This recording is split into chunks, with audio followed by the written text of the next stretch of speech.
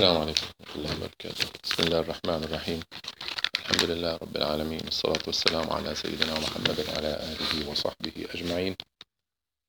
اللهم رب اجعل جمعنا هذا جمعا مرحوما وتفرقنا من بعده تفرقا معصوما واكتبه في ميزان حسناتنا يوم نلقاك يا رب العالمين.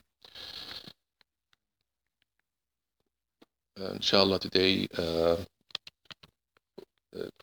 inshallah tomorrow, bismillah ta'ala, we have Ramadan coming on us. So it's going to be the first fasting day of Ramadan. And Ramadan is a great month, subhanAllah. And inshallah,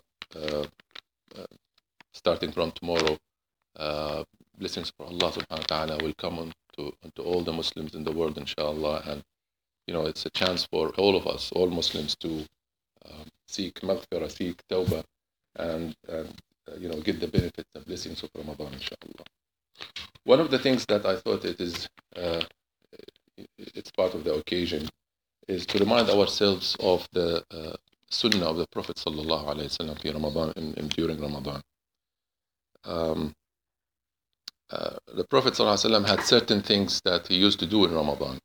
So because it's a special month, so there are certain things that he used to do. And for us to, achieve all the benefits of Ramadan, all the blessings, it's always good for us to follow what the Prophet was doing in Ramadan so that we can achieve this blessing, inshallah.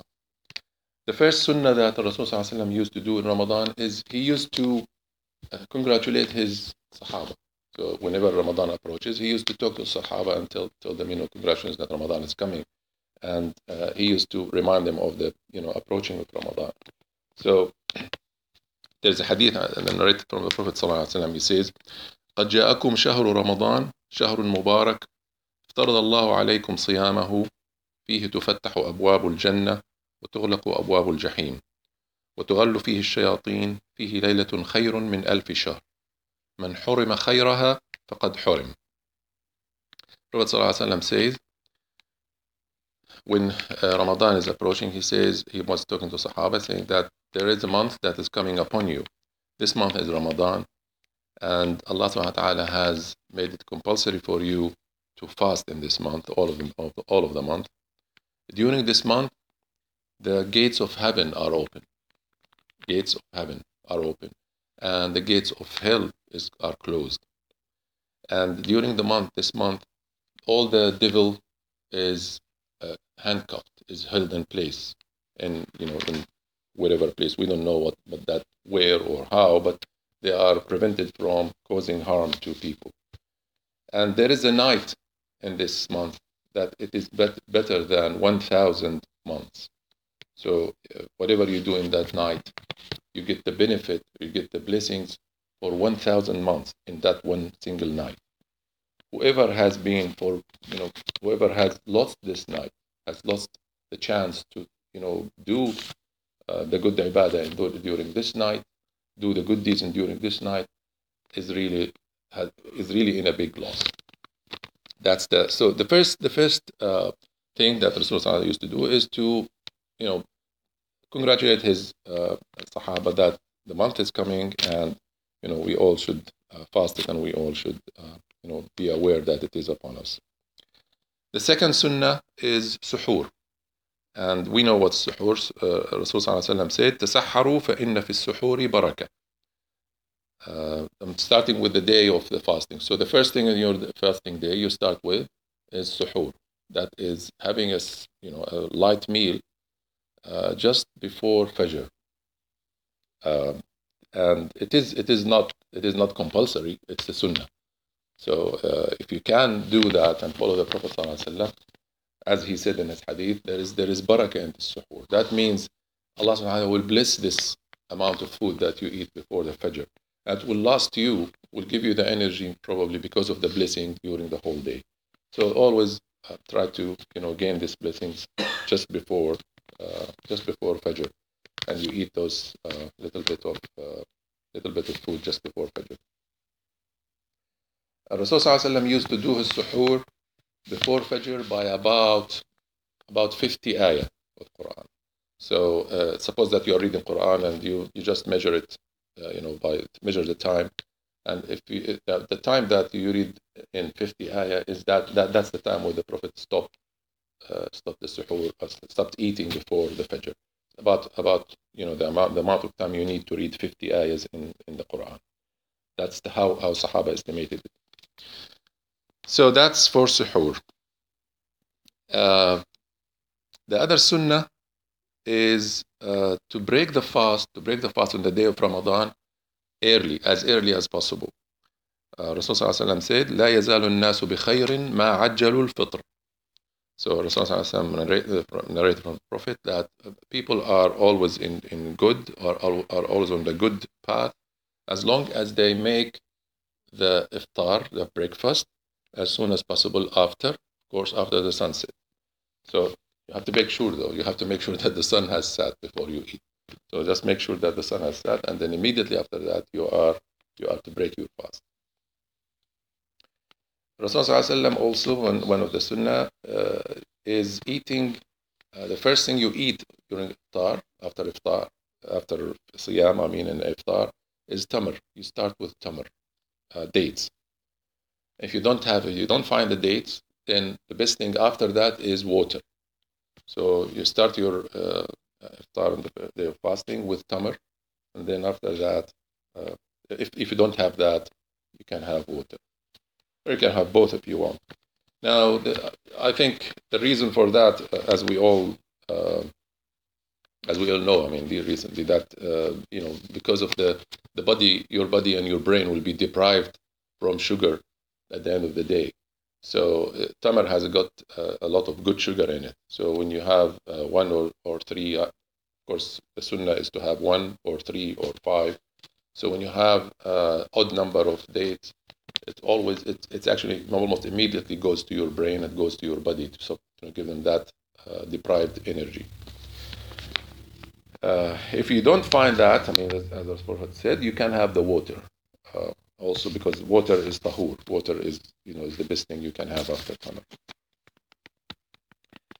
So that's the fourth sunnah.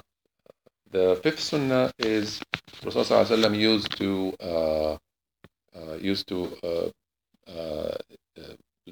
encourage us to provide breakfast for those who are fasting. يقول صلى الله عليه وسلم من فطر صائما كتب له مثل أجره إلا أنه لا ينقص من أجر الصائم شيء. Whoever provides the breakfast for a fasting person, he will get the same reward for fasting of that person.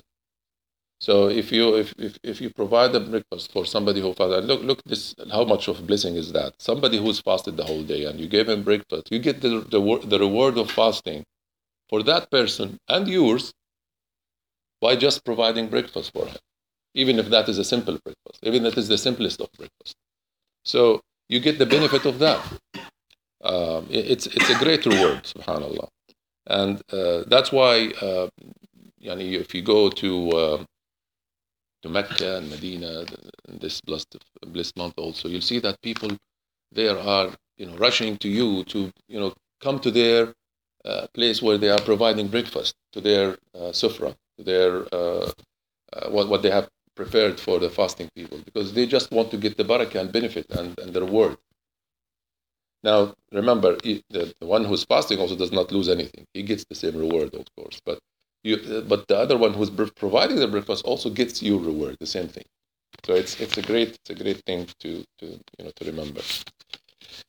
So the other sunnah that Prophet ﷺ used to follow in Ramadan is to prevent himself, and that's not only for him, for all the Muslims, to prevent from ourselves from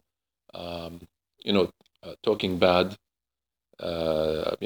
fighting with other people, being angry, doing things that are we sometimes do that that are not really necessary, or you just lose time without doing anything. Most of your time in Ramadan should be dedicated for ibadah and for dua. Try to avoid losing this valuable time in Ramadan. Rasulullah says, فَإِنْ سَابَّهُ أَحَدٌ أَوْ قَاتَلَهُ فَلْيَقُلْ إِنِّي صَائِمٌ. Whoever whoever curses against you or say bad words to you or fight with you in Ramadan, try to fight with you in Ramadan, just tell him that you are signed. That's all. You are fasting. Don't go into a fight or don't go and curse him back. Just tell him that I'm not going into this. I'm not going to have any argument with you. I'm fasting, so I don't want to lose my fasting by arguing with you, and just leave him alone. Because fasting is not just fasting of food; it's fasting of fasting of looking at the bad things. Using your eyes to look at bad things, hearing bad things, and speaking bad things. So you try to refrain from doing all of that. The other sunnah that Prophet ﷺ used to do in Ramadan, he used to really adhere to, is Qiyam Ramadan. That means praying in the night of Ramadan. Rasulullah ﷺ says, "Man qama Ramadan imanan wa ihtisaban, ghufira lahu ma taqaddama min dhanbih." Whoever prays in the nights of Ramadan, while believing and seeking the reward from Allah subhanahu wa ta'ala, all his sins will be wiped. All sins that he's done before Ramadan, during the year, will be wiped away.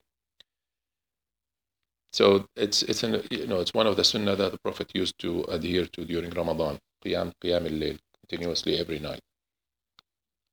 Now, qiyam is a wide word. Salat al-layl is a big word. There are scholars who make a distinction between qiyam al-layl and tahajjud and salat al-layl.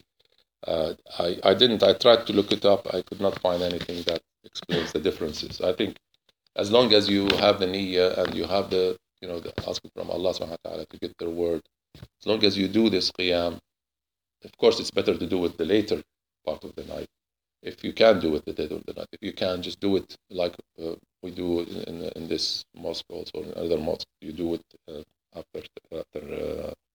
after Salat al-Isha, with Salat al-Tarawih. So that's the qiyam. The other sunnah Rasulullah used to do is reading Quran and studying Quran.